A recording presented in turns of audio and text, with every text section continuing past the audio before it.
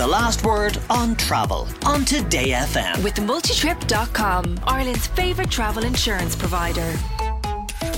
Our weekly travel spot with Sarah Slattery from TheTravelExpert.ie is going to Lanzarote in the Canary Islands, which, Sarah, I have to admit, I have never been there.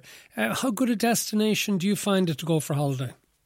Hi, Matt. I actually really like Lanzarote. I mean, for me, it's probably my favourite Canary Island, and whilst it's very popular in the winter with winter sun, it's also a really good year-round destination and really, really popular with Irish people.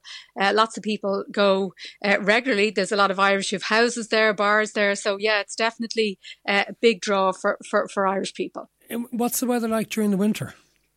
Well, it's year-round sunshine. It can be quite windy, so you can get some cool temperatures, but you're talking, on average 20, 23 degrees at the moment. I have a friend there at the moment, and it's really, really nice. Keeps sending me lovely pictures of the hot weather. It's as guaranteed, I suppose, as you're going to get nowadays when you're looking for winter sun, the Canary Islands. I know obviously temperatures are changing all the time, but generally speaking, it's pretty good year round in Lanzarote. And it doesn't get, because it's so close to the equator, it doesn't get really, really too hot in the summer either. So it kind of has a nice year-round temperature. How well is it served by flights, and how long does it take to get there? Yeah, some people are put off by it's 4 hours, about 4 hours, 20 minutes to get there. So some people think it's a little bit far, but the beauty of it is it's available from most airports. In the wintertime, Dublin, Cork and Shannon flights, and in the summertime, you've got Ireland West. They're going back to Lanzarote next summer, so you've got 4 airports next year in the summertime. But like some of the resorts, Porto del Carmen, for instance, which is probably the most popular resort, it's literally 10 minutes from the airport. So when you consider places like Mallorca or the Algarve, where you could be on a bus for an hour and a half to get to some of the popular resorts, when you add the two together, the overall journey time isn't that far. And particularly if you're looking for somewhere during the winter where you're a bit more guaranteed weather than you are in the Mediterranean resorts, it's a really, really good choice. Tell us about the resorts. Start with Porto del Carmen. Yeah, that is the most popular one, as I said. It's right beside the airport. It has that really nice balance of there's a bit of nightlife, there's great shops, restaurants, bars, but you'd never say it's rowdy. There's, plenty to do for kind of a girls' week if you want a bit of nightlife, but also really good with families. The big wide beach there. There's a little inflatable water park on the beach. There's pedalos. There's what I really like is down around the harbour area. There's gorgeous restaurants around there, and then there's a playground right in front of it. So if you have got kids with you, you can sit there and have a few after dinner drinks, and the kids play happily on the playground. Also, lots of duty-free shops. You've got Zara and Mango, and all about 20% less than you'll have over here. So yeah, that's probably the most popular resort. You've got plenty of apartments, hotels, 4 or 5 star hotels. There's a small theme park there, Rancho Texas Park as well, which has water slides and animals, and yeah, plenty to do. The most popular option, I think. But then what about Puerto Calero? That's just very close, only about 10 minutes by taxi. It's much smaller, but a bit more on the kind of upmarket choice. There's a gorgeous marina there. And what a lot of people do, it's about 90 minutes. There's a lovely seafront walk that goes from Porto Calero to Porto del Carmen. And you can also get water taxis. So it's a nice thing to do if you're staying in Porto del Carmen, walk along the seafront in, have lunch there, and maybe get a taxi back or water taxi back. Or you can stay there. There's some lovely hotels, more kind of designer shopping, and a lovely marina with kind of luxury yachts. So again, depends on what you're looking for. Orla in Dublin 15 says Lanzarote is an amazing holiday destination. We love hiking and exploring all the former volcanoes. It's one of our favourite things to do, as is the wine region. We've a villa booked for 5 weeks in Playa Blanca this July. Can't wait. 5 weeks. What's Playa Blanca like? Yeah, Playa Blanca is probably a good mix between the two.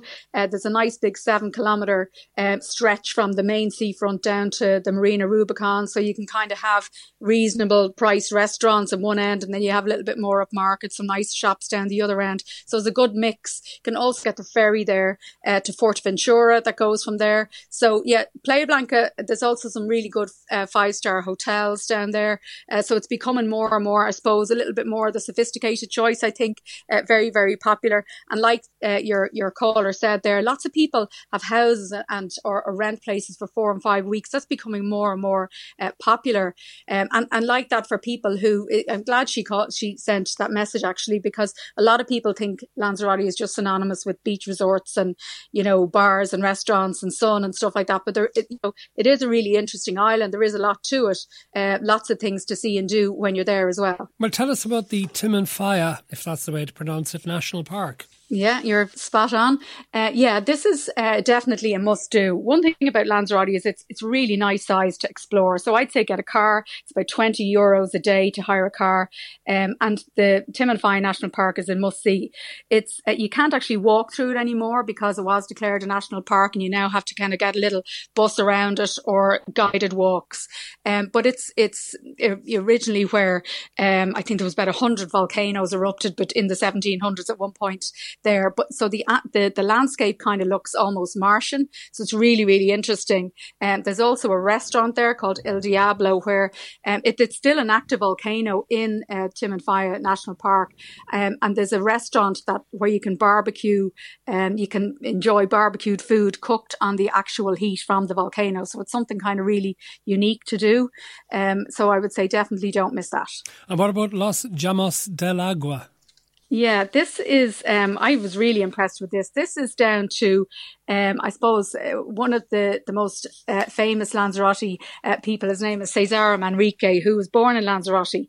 And he was an artist and an architect, but also a nature activist. So a lot of the creations, in fact, an awful lot of what you see in Lanzarote, like these whitewashed buildings that with just blue and green paint. It was all kind of, he lobbied for all this so that everything would fit in perfectly, with the surroundings. And this is another one of his creations here. It's basically, it's like volcano. It was an old volcano that erupted years ago. So you find these lava caves inside, and you walk down these stone steps, and you in this, actually the longest volcanic tunnel in the world is there, and you discover this unique restaurant, like with this small lake right through the volcano. It's really, really interesting. And the lake, it's strange. It looks kind of almost translucent because there's these, again, unique, small, tiny little blind albino crabs that live there. It's the only place they live. So the lake, it looks translucent. It's a really, really unusual place to see. And then you come out the other side and there's this kind of purpose-built decorative swimming pool with tropical plants and all that. So I'd say, again, definitely don't miss that. And this is all down to this guy, Cesar Manrique's creation. And an awful lot of the places on the island, the top attractions and their whole, the way that the island was developed is all really down to him. One final one. What about the wine there? Because one of my colleagues who likes a drink says the wine is very good there. Yeah, I haven't actually visited the wineries myself, but it's a really interesting story because when you look at the landscape and you see how, sterile almost it looks. So, you just don't think of vines growing there. But the farmers are able to use the volcanic rock. They get the humidity from the night air. It's retained inside these volcanic rocks, and they're able to use that to grow the vines. They also then build these stone walls around all the vines, which are kind of characteristic throughout the whole region, to block the wind. And the result are these supposedly really, really good wine. And again, for somebody who's interested in wine, it's a kind of unique way of growing it. So it's something really, really worth seeing. You can visit some of these wineries and do wine tasting and all that. And as I said, it's something that you probably wouldn't find in too many other places. Thank you very much for that, Sarah Slattery from TheTravelExpert.ie. The last word on travel on Today FM. With multitrip.com, Ireland's favourite travel insurance provider.